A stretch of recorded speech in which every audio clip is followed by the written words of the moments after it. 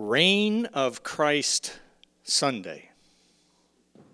That's what the church calls this last Sunday after Pentecost. We begin next week our Advent journey, and Advent is the first season of the liturgical year, so this is the last Sunday of the year. Reign of Christ Sunday is the gender-neutral way of expressing what used to be called Christ the King Sunday. Kind of makes you cringe a bit. But that's how the church has tried to sum up the year at its very end, to crystallize what it is that has been at the heart of the year. Reign of Christ, Christ the King. Christ rules, it means. Christ rules. Now, some, when they hear that, think it's a description, that Christ is in charge, that nothing happens that Christ hasn't willed or at least allowed, which is an incredibly sad thought. When you consider, even for a moment, the poverty, the violence, the mass shootings and devastating hurricanes, the wealth of hatred and sorrow that plague our world, Christ rules. Others, when they hear that, think it a promise or a threat. That out of great patience and love, Christ has allowed for a time the continuance of all the things that deny Christ, other religions, atheism, injustice. But Christ rules. There will come a time when time has run out, when all the patience is gone, when Christ will come in power to even the score, riding clouds and leading an army. Self-giving love will flex its muscles and become butt-kicking power. Christ rules. Some hear that as a description which leads them to justify or deny the suffering in the world. Some hear it as a threat mirroring and deepening their own hostility to the world. And some, I include myself here, some hear it as neither, but rather as an invitation. An invitation to imagine what the world might be like if it were true. What might be different if Christ ruled, and an invitation to imagine and make it true if only in our living, in our allegiance given in a different direction. The gospel today that Ursula read for us is just such an imagining of what the world might look like, organized, guided by different values, of what it might look like if our allegiance were to something other than current arrangements. You know the story of the separation into sheep and goats, of the address to each group when I was hungry, thirsty, a stranger, naked, sick, in prison. You did or did not care for me. You know the story. And how each group is surprised, neither being aware of ever encountering, serving, or neglecting this sacred figure. You know the answer then.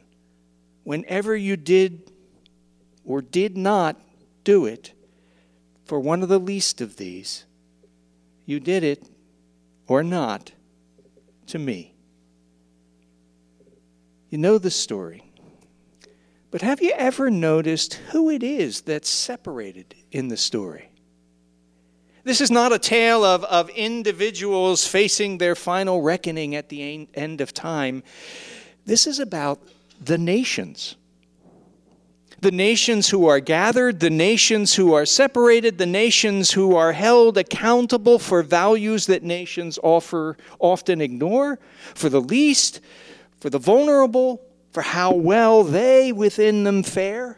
This is a story imagining the world differently, imagining nations with their toes to the fire, their priorities laid out, their outcomes inspected, all to consider just how well the poor and vulnerable thrive. Can you imagine? Can you imagine a nation, our nation, formed by what we see in Christ, shaped and driven by the values that shaped and drove Jesus? Can you imagine if what mattered to our politicians were not so much winning and losing or getting and keeping power, but rather how to address the needs of people chronically poor or hungry or homeless, and how to end the conditions that make them so?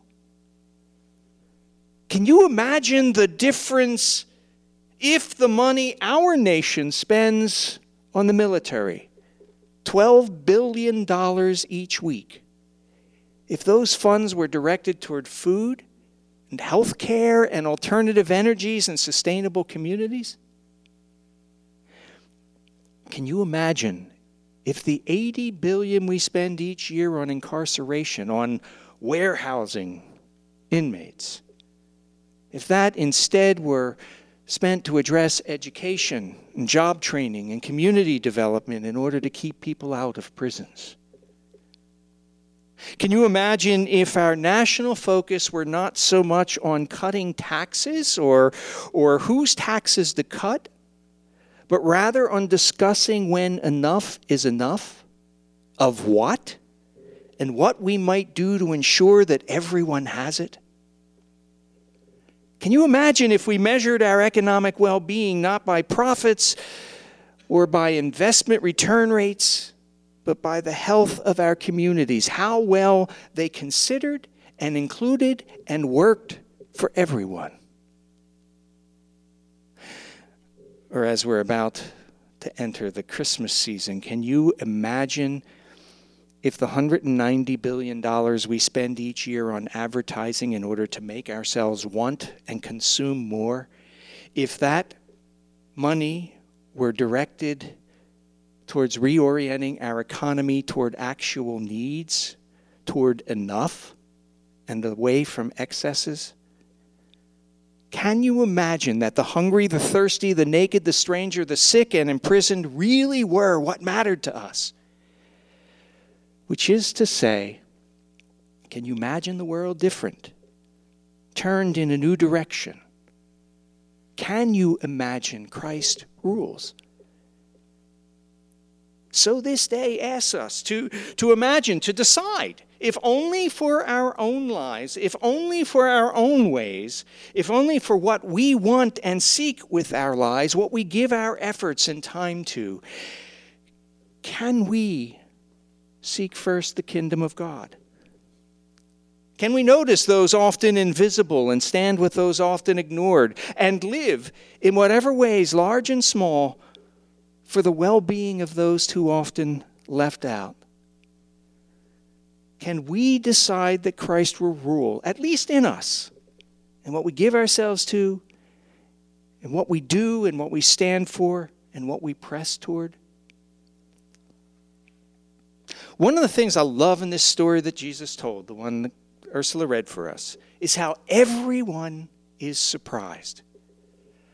The goats are surprised, a bit indignantly, but surprised. The sheep are surprised, scratching their heads, confused kind of surprise. But both are surprised. Neither was aware that they had seen the divine hungry or sick or naked or in prison. Neither of them. The goats, as I said, are a bit indignant. Surely, if they had known they were to look for God in a homeless person on a heating vent or a hungry child in an underfunded school, surely they would have. But no one ever told them. How are they to know? The sheep are just confused. They never saw the divine. All they saw were people who needed to be fed or clothed or welcomed or visited. All they saw were people whom they treated as people. They had no idea they should be looking for God. And they're celebrated for that. Think about it. As one commentator put it, this is not a story about seeing the divine in the least of these. This is a story about seeing people as people. And that is divine. Seeing people as people. Responding to people as people, not dismissing, ignoring, judging, blaming, explaining away any but considering people as people and caring for people as people. Imagine that. Imagine our lives shaped by that. Imagine our nation. Oh, can our imagination stretch that far? Imagine our nation molded by that. So this story asks of us. So this last day of the church year asks of us. The year through which we've walked with the subversive memory of Jesus, during which we have, as Father Gregory Boyle puts it, marinated in God. So it asks us to imagine what we see in Jesus having its way all around us. To imagine it having its way within us. To imagine choosing its way with our lives. Can you imagine that? Our lives steeped in Jesus? Our lives molded by Christ? Our lives a toehold where Christ actually rules? Can you imagine that? Let's pray so.